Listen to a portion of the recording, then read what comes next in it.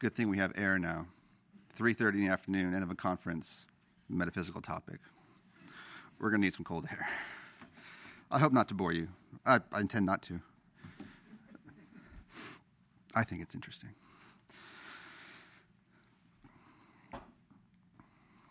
Since the theme of beauty appears only occasionally in the writings of St. Thomas Aquinas, and in even those passages is regularly addressed only in an indirect way, it is notable that this topic has enjoyed considerable attention from modern interpreters of St. Thomas. These interpreters have delved into the heart of St. Thomas's account of beauty, bringing together its scattered elements into a coherent whole, filling in the gaps inherited from St. Thomas, and exploring its possibilities. One of the fundamental elements of this project, and one that has not gone unnoticed, has been the question of whether beauty or the beautiful is a distinct transcendental. Now here I should point out that I'm going to use the beautiful predominantly. Thomas, when he's talking about this topic, generally uses pulchrum rather than pulchritudo. So there are occasions where he'll use pulchritudo. I'm just going to say the beautiful, generally speaking, so forgive my going back and forth.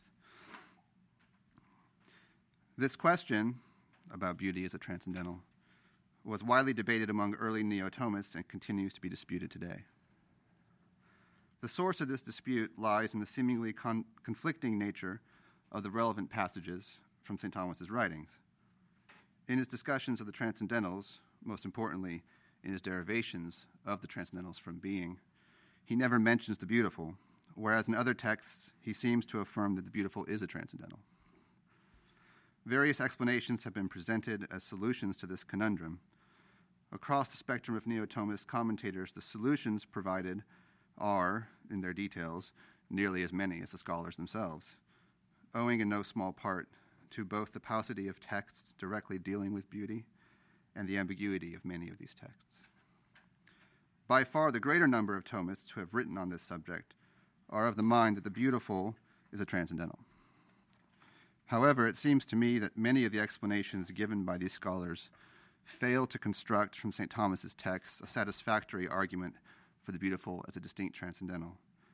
And in large part, this seems due to a failure to attend sufficiently to St. Thomas's understanding of the transcendentals. So, since the purpose of this paper is to determine whether, according to St. Thomas, the beautiful is a distinct transcendental, I think it necessary to begin not with his account of beauty, but with his account of the transcendentals. To this end, rather than examining the primary texts of St. Thomas one by one, which can get tedious, and for other reasons, actually, I will present a synthesis of his argument, indicating as I go along the texts that I think not only state the various propositions of his argument, but also support my reconstruction of the argument. And having recourse to direct textual elucidation according as one text or another is particularly significant for the point in question. In doing so, I will elucidate the properties or characteristics that the transcendentals possess as transcendentals. This will constitute the first part of the paper. In the second part, I will examine St. Thomas's understanding of the nature of the beautiful insofar as it is relevant to the question of its status as a transcendental. I will first present and scrutinize those texts that reveal the nature of beauty or the beautiful, with attention especially to those that discuss the relation of the beautiful to the good or to the true. In the third part, I will draw together the conclusions of the first two parts and present my conclusion, after which I will raise several objections and reply to them. And those parts are indicated in the handout. So part one, St. Thomas's doctrine of the transcendentals. In order to determine whether St. Thomas considers the beautiful to be a transcendental, it is necessary first to ascertain what, for St. Thomas, constitutes a transcendental. I should point out here that Thomas uses a lot of different words to speak of the transcendentals. He speaks of nomina transcendentia, or just transcendentia sometimes, maxime communia, prima ensia. There are lots of ways he says it.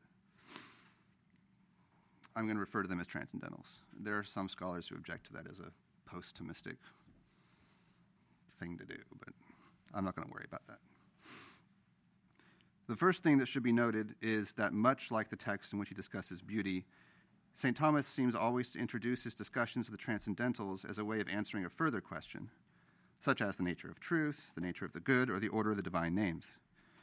This greatly complicates our task, since reconstructing St. Thomas's argument regarding the transcendentals on the basis of such texts will always involve asking the question, is St. Thomas's account here complete?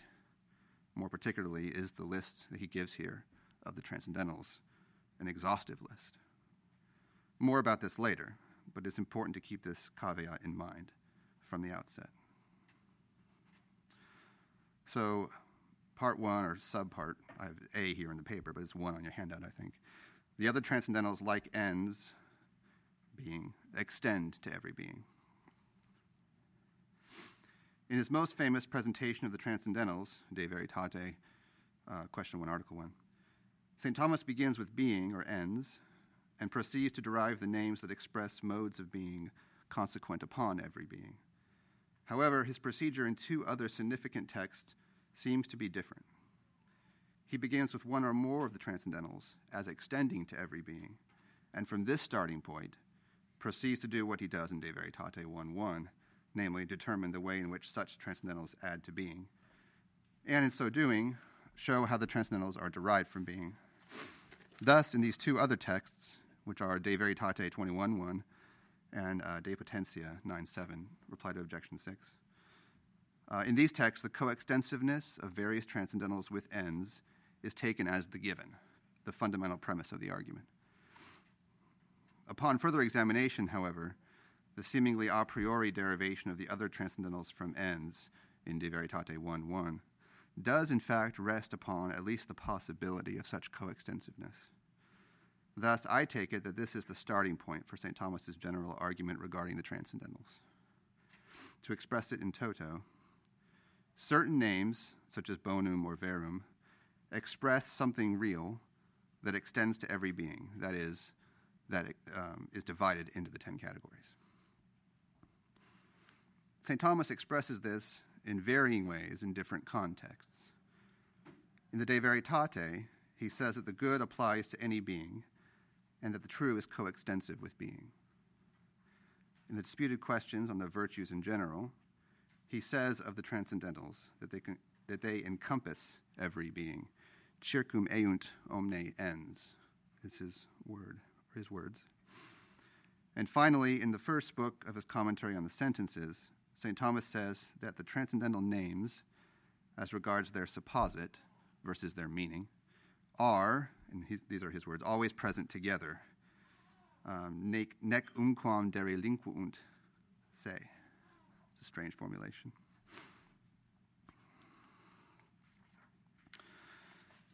So the second point, or point B, the other transcendentals add to being only conceptually. This coextensiveness of the other transcendentals with being determines the way in which they add to being. These transcendentals cannot add anything real to being. They cannot add something that is outside the ratio of being, for nothing can add to being in this way. Nor can they add something that is potentially contained within the ratio of being, thereby limiting or determining being, such as the way the categories add to being. For in that case, they would no longer be coextensive with being. Therefore, if these transcendentals add to being at all, and surely they must, for otherwise they would be mere synonyms of being, then they must add to being something merely conceptual. For St. Thomas, this means they must add either a negation, this is what unum adds, or they add a conceptual relation, and this is what verum and bonum add. And, of course, they must add something that follows upon every being. So that by such addition, the transcendentals express general modes of being that are consequent upon every being, but not expressed by the word being. There's a lot of being in that sentence. Sorry. To my knowledge, there are two texts in which St. Thomas lays out this argument explicitly, De Veritate 21:1, and in a truncated form, De Potentia 9:7, reply to objection 6. However, although a close consideration of this argument is wonderfully fruitful and worthwhile in itself, we cannot linger over it here. The important point is this. In his account of the transcendentals, St. Thomas assumes their coextensiveness with being, and on this basis, that is, by ruling out their adding to being in a way that would contract it, he concludes that the transcendentals add to being only conceptually. Ratione, he says. You can say add in reason or by reason, conceptually. So the third point. The other transcendentals add to being conceptually in a determinate order. As St. Thomas makes clear on several occasions, the other transcendentals make their conceptual addition to being in a determinate order. Rather than each transcendental being constituted by unconnected conceptual additions to being, each transcendental, in fact, proceeds from being in an order determined by its ratio. First in the order, of course, is being, since it is that to which all the other transcendentals add. Following being is one, unum, which adds to being only a negation, namely the negation of non-division. Because one adds a negation rather than a relation, and because the negation of non-division added by one is presupposed for the relations constituted by true and good, one is nearest to being for St. Thomas. This is an appropriate point at which to provide a more detailed explanation of the way in which the true and the good add to being, especially because the relationship of the beautiful to the true and the good will be crucial for understanding whether it's a distinct transcendental. According to St. Thomas's account in De Veritate 1:1, the true and the good add to being a mode of being following upon every being as considered in relation to another. The true adds to being the relation of convenientia, or agreement, that obtains between being and the intellect, and the good adds to being the relation of convenientia that obtains between being and the appetite. What St. Thomas means by this is actually explained in greater detail later in the De Veritate, 21, Article 1. And here's what he says there. Since the true and the good must add to being only conceptually, and since they add a relation to being, that relation must be merely conceptual. That is, he spent some time figuring this out, a relationship of the perfective to the perfectible, and not vice versa. But in what sense is ens perfective? For St. Thomas, ens can be perfective in two ways. First, any being is perfective of intellect according to the ratio of its species. Put in reverse order, the intellect is perfected in perceiving the ratio of a being. Being as perfective in this way is what the true adds to ens. Second, any being is perfective not only according to the ratio of its species, but also according to the being, or he says the esse, that it has in the nature of things. And to that extent, it stands to the appetite as an end. Being as perfective in this way is what the good adds to being. Given this, how are we to understand his point that the true and the good are posterior to the one? In De Veritate 21:3, St. Thomas states that the true is contained in the good, but not vice versa. Since the good perfects not only according to a being's specific ratio, but also according to the being, the esse, the active being, that it has in the thing. The good then adds conceptually to the true. But the true itself presupposes and thus adds to the one, or unity, unum. Insofar as nothing is intelligible, that is, nothing can be in a relationship of convenientia with the intellect, except insofar as it is one. This non-division of being, its oneness having been established, so to speak, true and good can then follow in that order. So one is included in both the true and the good. Therefore, as St. Thomas concludes, the order of the transcendentals is the following.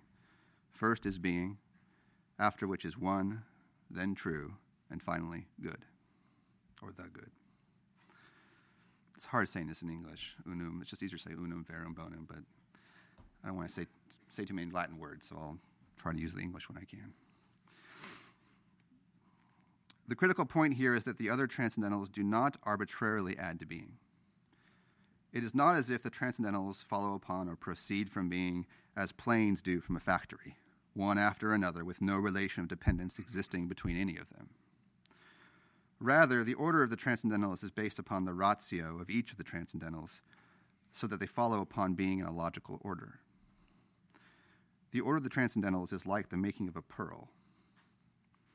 If some foreign object, say a grain of sand, gets trapped in a mollusk, that grain of sand slowly becomes covered, layer by layer, with a substance secreted by the mollusk, each layer building upon the last. Just so, the transcendentals begin with being as the first, with the other transcendentals following in a determinate logical order, building upon and presupposing those that come before, so that being always remains at the center of the transcendentals. Like each layer of pearl, each transcendental depends upon those that come before it. For those transcendentals that are prior in the order of the transcendentals to the one in question are included in the understanding of the posterior transcendental. Now, you may object to the pearl example. Perhaps many of you would prefer the example that would be more Aristotelian succession of geometric figures from De Anima 2:3. That's also a pretty good example, but I thought I'd give you something more concrete. So what St. Thomas is claiming in De Veritate 21:3 is that each of the transcendentals adds not just to being, but to all the transcendentals that are logically prior to it. It is not as if one transcendental adds X to being, another one adds Y, another one Z. Rather, one transcendental adds X, the next adds Y to X and being, the next adds Z to Y, X, and being. In this way, unum presupposes being and adds to being a negation of division. True, or the true, presupposes both being and the one and adds to these a relation to the intellect.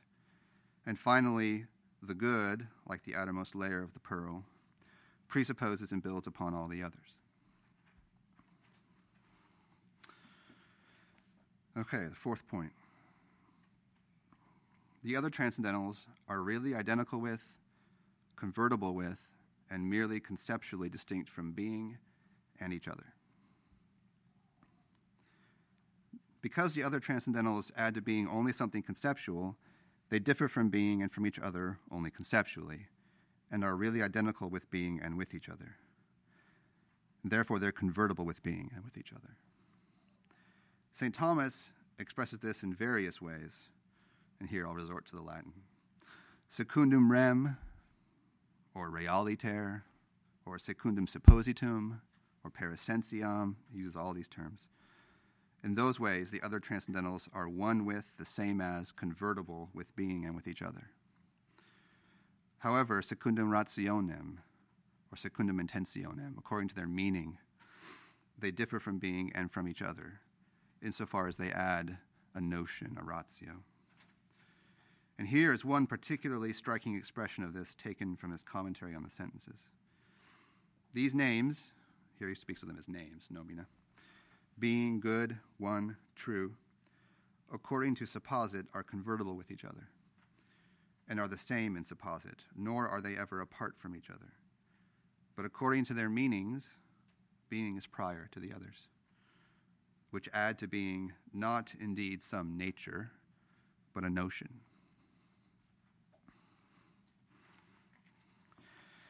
It should be pointed out that St. Thomas argues for the real identity, merely conceptual difference, and convertibility among all the transcendentals, not on the basis of their proceeding in a determinate order, such as to add conceptually to all the preceding transcendentals, but merely on the basis of their adding something merely conceptual to being. But more concretely, I suppose, the fourth point here that I list follows in St. Thomas's mind from the second point, not from the third. Precisely because the other transcendentals add to being merely a ratio following upon every being, right, the second point, or the second element of the argument. They are really identical with and convertible with not only being, but also with each other, and that's precisely the fourth point.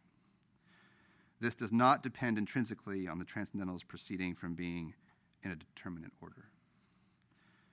At least there's no text I could find in St. Thomas where there's a dependence there. Nevertheless, it does seem to me that the order in which the transcendentals proceed from being should still be considered the third element of his argument rather than the fourth. Since it describes the nature of the conceptual addition to being, which is the second element of the argument, whereas the real identity and convertibility and merely conceptual difference among the transcendentals is the consequence of the second element. In addition, although St. Thomas nowhere says this, it seems to me it's even easier to see how the transcendentals are really identical and convertible with each other if they are constituted by successive conceptual additions to being. What I mean is this. Since there's only a conceptual difference between the good and being, and since the good is farthest removed from being in the logical order of the transcendentals, then there must be, a fortiori, only a conceptual difference between the good and every other transcendental, which is closer to the good than being is. But Thomas never says that. It just seems to me appropriate. So to summarize part one, St. Thomas's doctrine of the transcendentals, as far as I can reconstruct it, begins with the fact that there are some names, what can be called transcendentals, or what are called transcendentals, that signify something that extends to every being. He argues from this universal extension to the purely conceptual nature of their addition to being. He identifies a determinate order of their addition to being and to each other. And he concludes, on the basis of their purely conceptual addition to being, that these other transcendentals are really identical and convertible with being and with each other. Part two. Even more than his discussion of the transcendentals, or discussions of the transcendentals, those passages in which St. Thomas speaks of beauty are terse presentations that serve a larger purpose, usually responding to an objection to a position St. Thomas is taking regarding the good. So, once again, we have to construct a synthetic account from St. Thomas's various statements. To that end, I will begin by considering St. Thomas's definitions, used loosely, descriptions of beauty, proceed to identify the constituents of beauty itself, and distinguish between two kinds of beauty, thereby identifying and attending to beauty as a candidate for the status of a distinct transcendental. Why this order, it might be asked. I have two reasons for it. First, the proper order of presentation is not crucial here, whereas it was crucial in the case of the transcendentals. It's not really a reason, that's more of a defense mechanism maybe. Second, a real reason. In the Summa, Prima Pars, question 5, article 4, reply to objection 1, which was quoted earlier today by Dr. George. I think you quoted this. St. Thomas provides a kind of definition of beauty from its effects, it seems to me, and on that basis proceeds to identify proportion, or consonantia, proportio, he puts it, as that in which beauty consists. So, I take it that at least the first two steps of my procedure here are textually justifiable, moving from the definition or description of beauty to the constituents of beauty. The remaining steps will, I hope, proceed naturally from the first two. St. Thomas's most famous account of beauty is found in the Summa, the text I just mentioned, question 5, article 4, reply to objection 1. In distinguishing between the beautiful and the good, St. Thomas states that the beautiful pertains to the cognitive power and consists in due proportion, because we call those things beautiful that, upon being seen, please us. This is St. Thomas's most famous, and in virtue of its ubiquity, perhaps his favorite, description of the beautiful, quae visa placent. But I think a clearer and a more fruitful description of the beautiful can be found later in the Summa, Prima Secundae, question 27, article 1, again a reply to an objection. And here's the quote. Beautiful is that the very apprehension of which pleases. Id cuius ipsa apprehensio placet. Taken together, these two replies to objections give us the following account of the beautiful. The beautiful is distinguished from the good, in that the good is that which all things desire, and therefore is of the nature of the good that appetite rests in it as in an end. Whereas it is of the nature of the beautiful that appetite rests in the sheer apprehension of it. This can be via sight or hearing or intellect, or some combination of intellect and the cognitive senses. The beautiful then adds to the good a certain ordering to the cognitive power, and thus properly pertains to formal causality rather than final.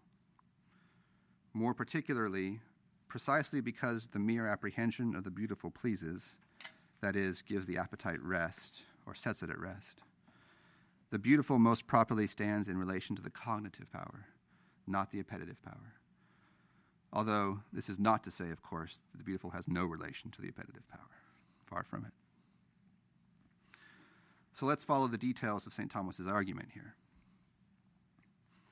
Beautiful things are those things that please us in our sheer apprehension of them. What then is it in such things that makes them pleasing to the powers of apprehending, that is, to the cognitive faculties? It is their due proportion, because the senses and every other cognitive power take delight in things that are duly proportioned. According to St. Thomas here, and here I'm going back to the prima pars passage, all cognitive powers take delight in things that have due proportion, because in that respect and to that extent, the things taken delight in are similar to the cognitive powers themselves. All cognitive powers, as duly proportioned faculties, as consisting in a kind of proportion, delight in objects that likewise display due proportion. Let me just point something out in this regard. All cognition requires a certain proportion between the knowing power and the known object. But there is more than this in the case of a beautiful object. In this latter case, there's a proportion among the constituent elements of the known object, and this proportion pleases the cognitive power in question because of the latter's own proportion among its constituent elements. There's a lot of proportion going on here. Yeah. I'm relying in part here on the formulation is from Gilson. He follows this up by claiming that beauty is therefore, and this is his quote, the cognition of a substantial similitude between two duly proportionate beings. Although I'm not convinced that this is right, still the Phaedrus looms back here. Right? The due proportion in the faculty, the due proportion in the thing. There's something that you recognize there that's here. That would be a fun topic, but I can't get into it.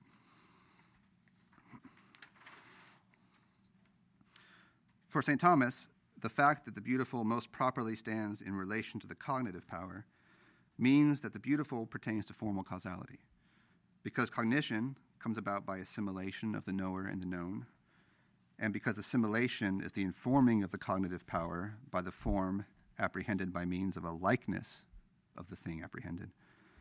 And because such a likeness pertains to form, the beautiful properly belongs to the nature of formal causality. To sum up, St. Thomas argues from the effect of beautiful things, namely delight on the part of a cognitive power, to proportion as a constituent of the beautiful. In addition, he relates the beautiful to the cognitive power. It is indeed related to appetite, insofar as beautiful things please us, but properly it pertains to cognition, since beautiful things please us in the sheer apprehension of them. It is precisely this order to the cognitive powers, this ordering, this relation. He uses the word ordo usually. Some people translate it as relation. That seems too weak to me. It's not just a relation. It's an ordination. That has other connotations. This ordering to the cognitive powers that the beautiful adds to the good, that's precisely what it adds to the good. And it's in virtue of this that it belongs to the nature of formal causality. Probably you're all thinking, well, is there just one constituent of beauty? Aren't there others that we've heard of? There are. Due proportion is not the only constituent of beauty. Altogether, taking into account all the passages in which Thomas lists the constituents or requirements of beauty, he speaks of three such constituents. Due proportion, which he names either proportio, debita proportio, or consonantia. Wholeness, integritas or perfectio, and radiance, brightness, splendor. It's really hard to translate. Claritas is the word in Latin. When we examine St. Thomas's examples for these three constituents, however, a fundamental distinction begins to appear. on the basis of which we must distinguish two different kinds of beauty, and thus two different conceptions of the constituents of beauty.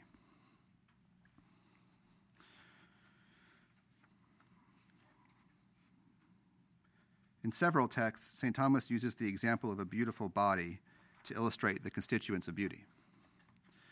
The beauty of the body, he says, consists in one's having properly proportioned limbs, and he nicely adds, in both quantity and position.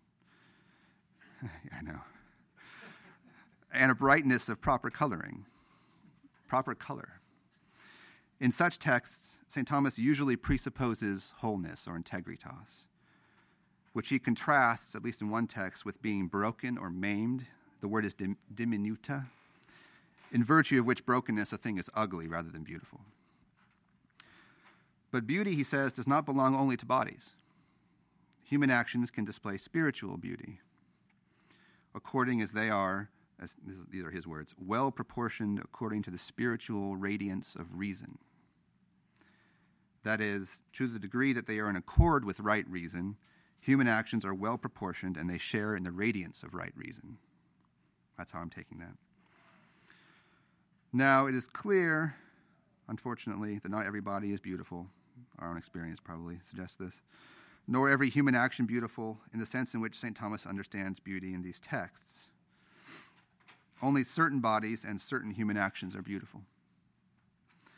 This conception of beauty is clearly not a transcendental conception, if only for the simple reason that beauty in this sense cannot be predicated of all beings, since incomplete, maimed, sullied, or misshapen things lack one or several of these conditions or constituents of beauty. This conception of beauty that we've been elaborating is in fact a categorical or categorial conception. And we find confirmation of this when St. Thomas says in Prima Secundae in question 49 that beauty is a habit or a disposition and thus a kind of quality. Following other interpreters, I will refer to this as aesthetic beauty, even though aesthetic properly refers only to the sensible. Bear with me there. It's just the common term to use, so I'll use it. Aesthetic beauty, though not limited to corporeal things, is limited to those things that are whole, duly proportioned, and resplendent in their accidental determinations, that is, according to quantity, position, action, etc. Standing in sharp contrast to such passages as these are those passages in which St. Thomas affirms that every being is beautiful. In his commentary on Dionysius, In De Divinis Nominibus, commentary on the divine names, St. Thomas seems clearly to follow Dionysius, who says that God is called supersubstantial beauty because he gives beauty to all created beings. That is, he causes radiance, claritas, and proportion to be in all created beings. God is the cause of radiance in created beings insofar as he gives to them the gift of his luminous radiance. Very poetic, he's commenting on Dionysius. What St. Thomas and Dionysius mean by this is the following, and this is explained later in the same lecture of his commentary.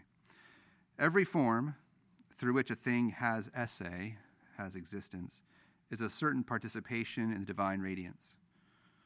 Through its very form, its very ratio, then, every individual thing is and is beautiful, because in having, or rather in being constituted by that form, it exists and it shares in the divine claritas. This gives us a deeper understanding of the claim that the beautiful pertains to formal causality. Earlier, we saw that beauty consisted in a thing's being such as to please merely in being apprehended, so that beauty is, properly speaking, ordered to the apprehending power and thus belongs to the nature of formal causality. Now we see St. Thomas explicitly extending this to all beings. Beauty pertains to formal causality because all beings are beautiful precisely through their forms participating in the divine radiance, in virtue of which every being is pleasing in its mere apprehension.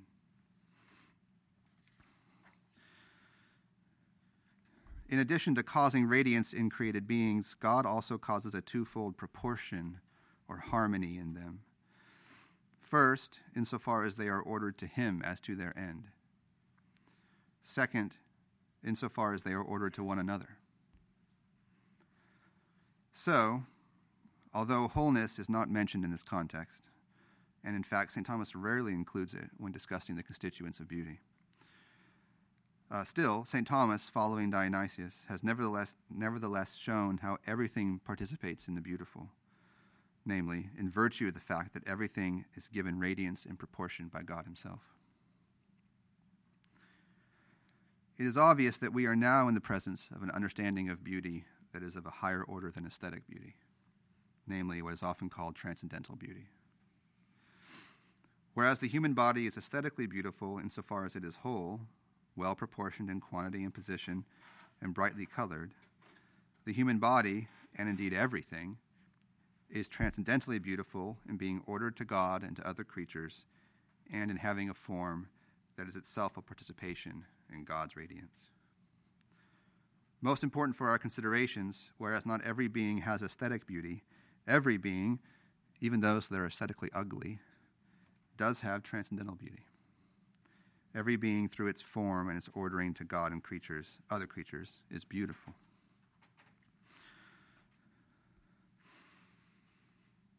Let me say a word about the relation between transcendental and aesthetic beauty. I can't go too far in this, but it seems to me there's an analogy with the good here. So just as even in its first actuality a being is good secundum quid, so also it is beautiful in a certain way, that is, I think, transcendentally. And so something is transcendentally beautiful and good secundum quid insofar as it is in first act, that is, insofar as it is a being simply.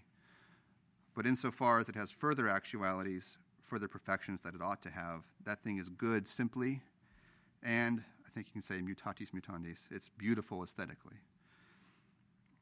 So at the most basic level, that of first act, that of first being, first essay, every being is said to be beautiful transcendentally and to be good relatively, or secundum quid.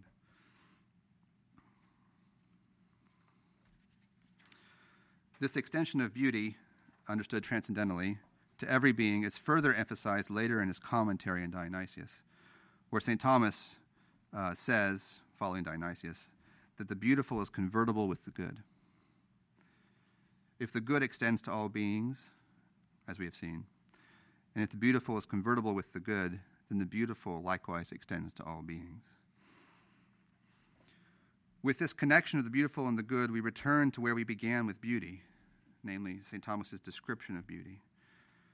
Earlier we saw that St. Thomas affirms that beauty adds to good a certain ordering to the cognitive power.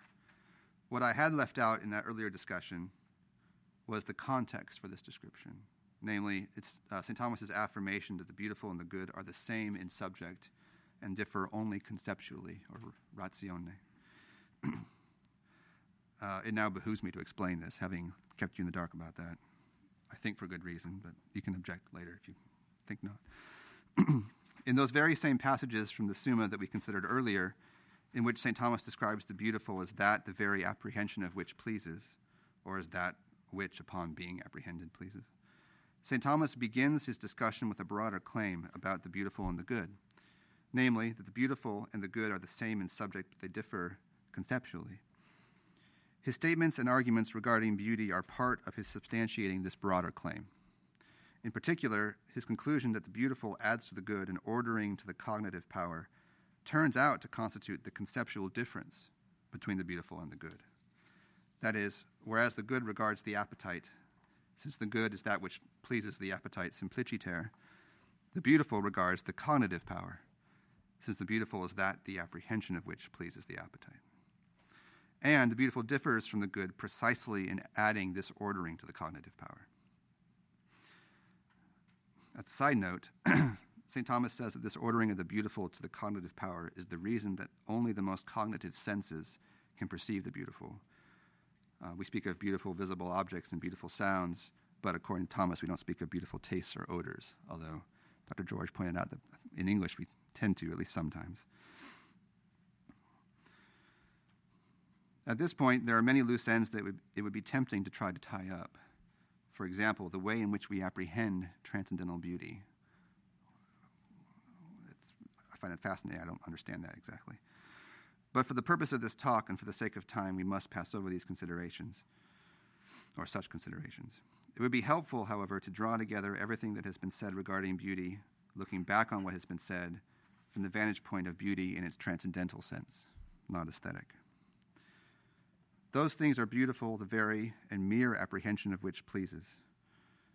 Because the apprehending or cognitive powers take delight in what is duly proportioned, beauty consists in due proportion, to which St. Thomas adds radiance and sometimes wholeness. The reference of these constituents of beauty vary, in kind even, according as the beauty in question is aesthetic, whether corporeal or spiritual, or transcendental. Transcendental beauty consists in a thing's ordo or ordering to God and to other creatures, and in the radiance of the form given it by God, through which it exists and participates in God.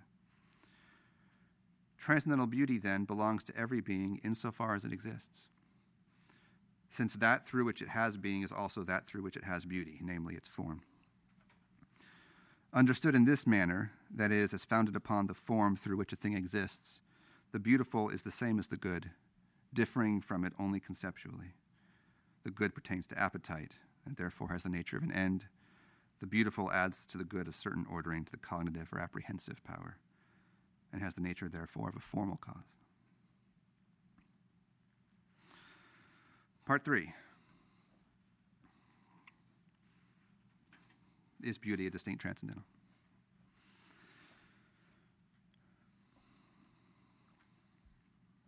We saw in Part 1 that for St. Thomas, whatever extends to every being by that very fact adds only conceptually to being, unless it's merely synonymous with being, in which case it adds nothing at all to being, and therefore is really identical with it, merely conceptually distinct from it, and convertible with it.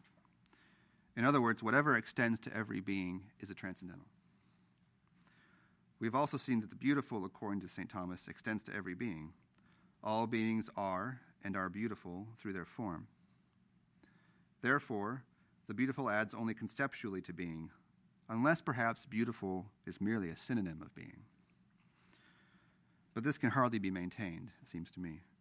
If the good adds something to being, and therefore cannot be considered a mere synonym of being, then the beautiful, which itself adds something to the good, certainly cannot be considered a mere synonym of being. Therefore, the beautiful must add something merely conceptual to being, and in virtue of this, is really identical with and convertible with being and with the other transcendentals. In a word, on St. Thomas's own account, it seems to me, the beautiful is a distinct transcendental. This means, of course, that the beautiful, according to our third element in Part 1, must occupy a place within the order of the transcendentals as they proceed from being. In virtue of its conceptual addition to the good, it appears that the beautiful should be placed last in the order of the transcendentals, after the good, as presupposing all the other transcendentals.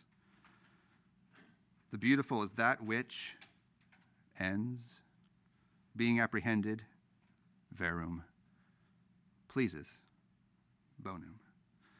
That cute little correlation is not mine. It's from Father Phelan. He correlates the elements of the definition of beauty with ens, verum, and bonum, and then with integritas, consonantia, and claritas. I'm not sure about the last correlation, but the first one seems right to me. But I can't get into it too much. But this position, that the beautiful is a distinct transcendental, occupying the final place in the order of the transcendentals, is subject to some noteworthy difficulties. First and most obvious is the textual objection. St. Thomas nowhere explicitly affirms that the beautiful is a distinct transcendental.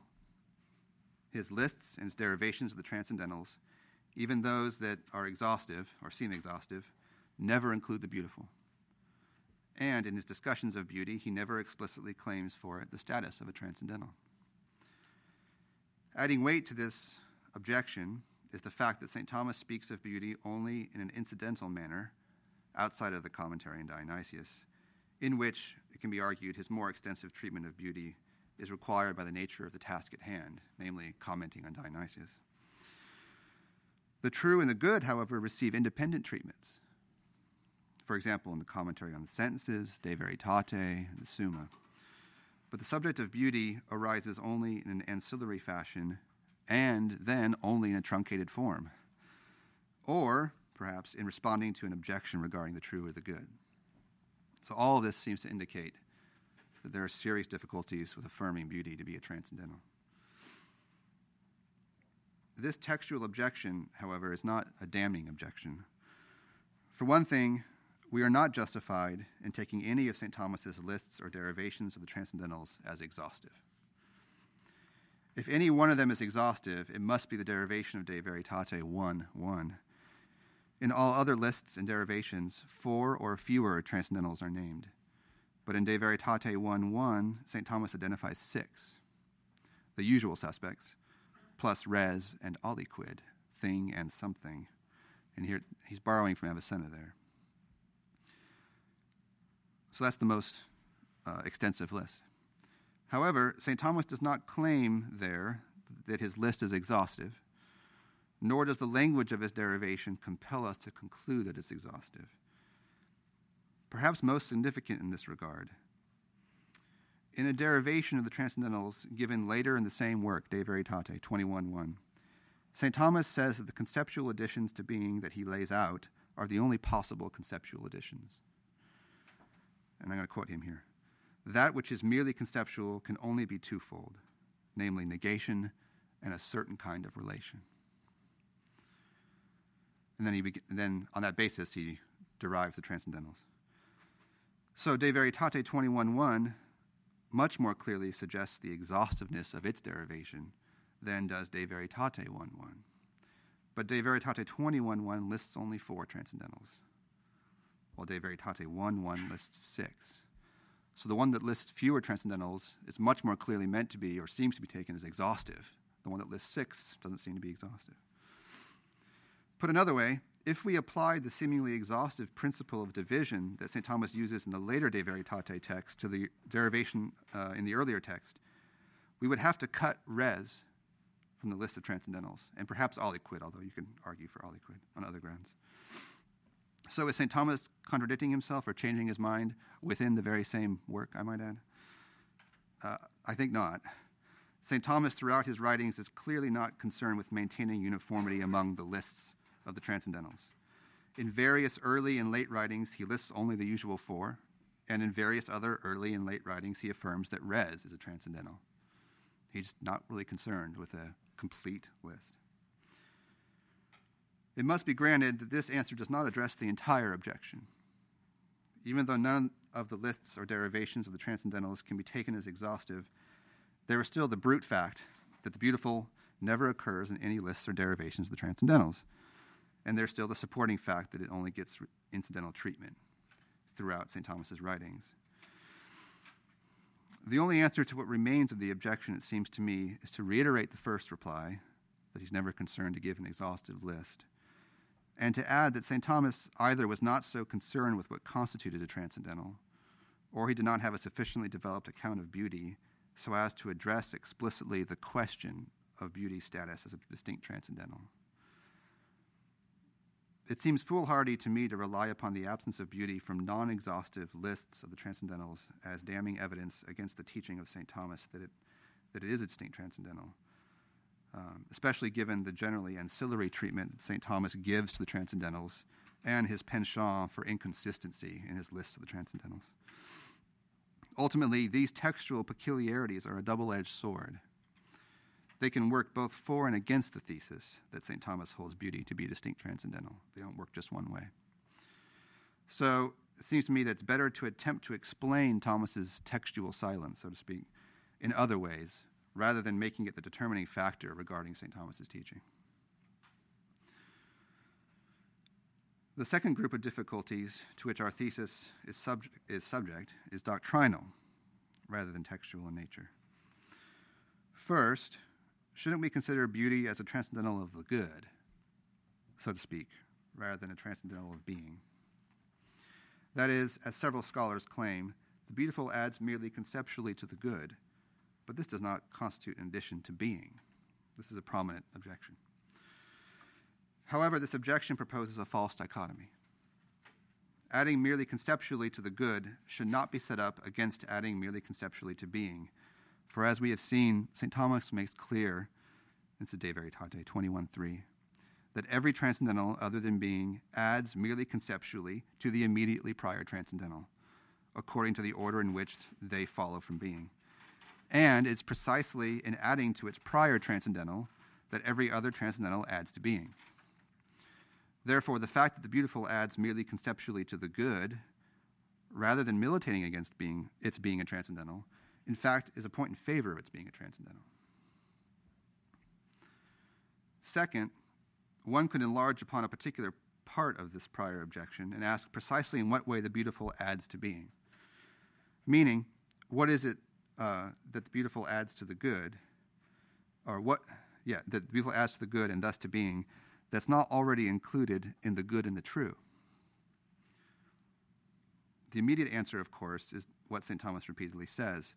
The beautiful adds to the good a certain ordering to the cognitive power.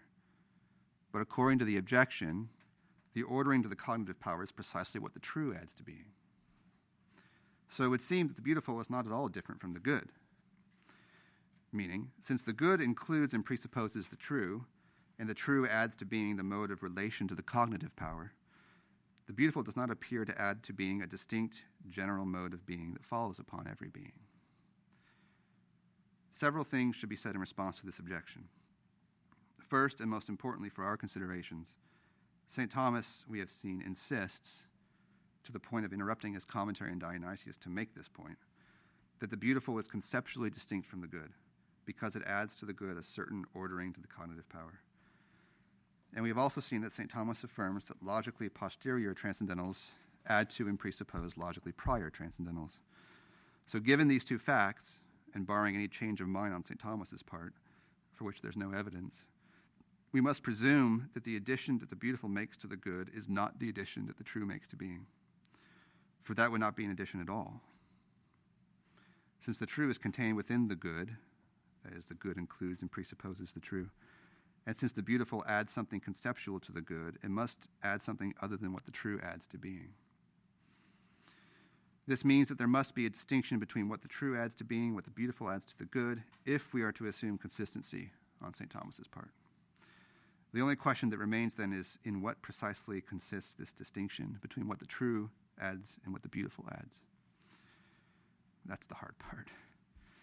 I will conclude this talk by sketching two possible answers to the question. The first of which has been suggested, but I think not satisfactorily worked out by several scholars. The first solution is the following.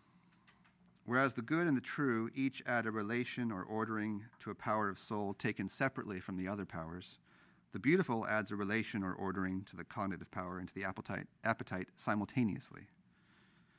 In other words, the beautiful adds uniquely to being by adding an ordering to the two powers taken jointly. This suggestion does feel a bit contrived.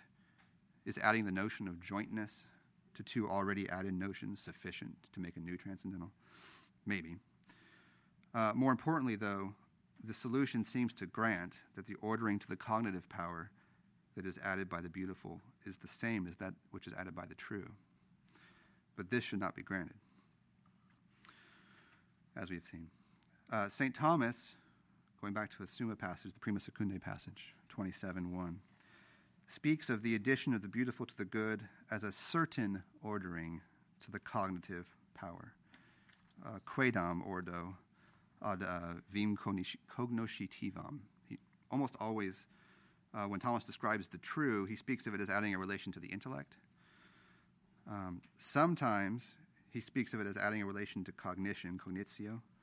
And on one occasion, he speaks of the true as relating to beings as cognitive, cognoscitiva. On the other hand, he always speaks of beauty as adding a certain relation to the vis cognoscitiva. And that, I take it from other passages in St. Thomas, means senses and intellect taken together. Both are under the umbrella of vis cognoscitiva. And beauty is always described as ordered, adding an ordering to that power, whereas true is ordered to intellect usually. And I don't quite know how that's significant, but the fact seems significant to me. Either way, this is the most suitable point at which to begin crafting a solution, namely by affirming that the beautiful makes a unique addition to being and adding to the good a certain ordering to the vis cognoscitiva. What we must do, of course, is distinguish this addition from the addition made by the true. The true is being as related to intellect, as intelligible, as perfective of intellects through its species. The good is, in addition to the true, being as related to appetite, or as appetible, or as perfective of anything through its sheer existence, or esse. The beautiful is, in addition to the true and the good, being as an end for cognitive beings, precisely in being apprehended. What I mean is this. With regard to cognitive beings, the true is being as apprehensible, the good is being as desirable upon being apprehended, and the beautiful is being as desirable in being apprehended. This harmonizes well with St. Thomas's position that something is beautiful precisely if and when it delights us upon becoming known to us. For this proposed addition of the beautiful to being encapsulates his statement that the beautiful is that the apprehension of which pleases. Now, this is, of course, barely a start at a solution, and a halting one at that. There are, it seems to me, some difficulties with this solution, and there are certainly many things left to explain. Perhaps we can address these in a few minutes. They really put me on the spot. But let me first, in conclusion, make a final point. It seems to me that the task here is to understand thoroughly the principles and the fundamental positions of St. Thomas with regard to this question, and realizing that his account requires fleshing out, to rely on these principles and positions to develop a satisfactory account of the beautiful as a transcendental. Thank you.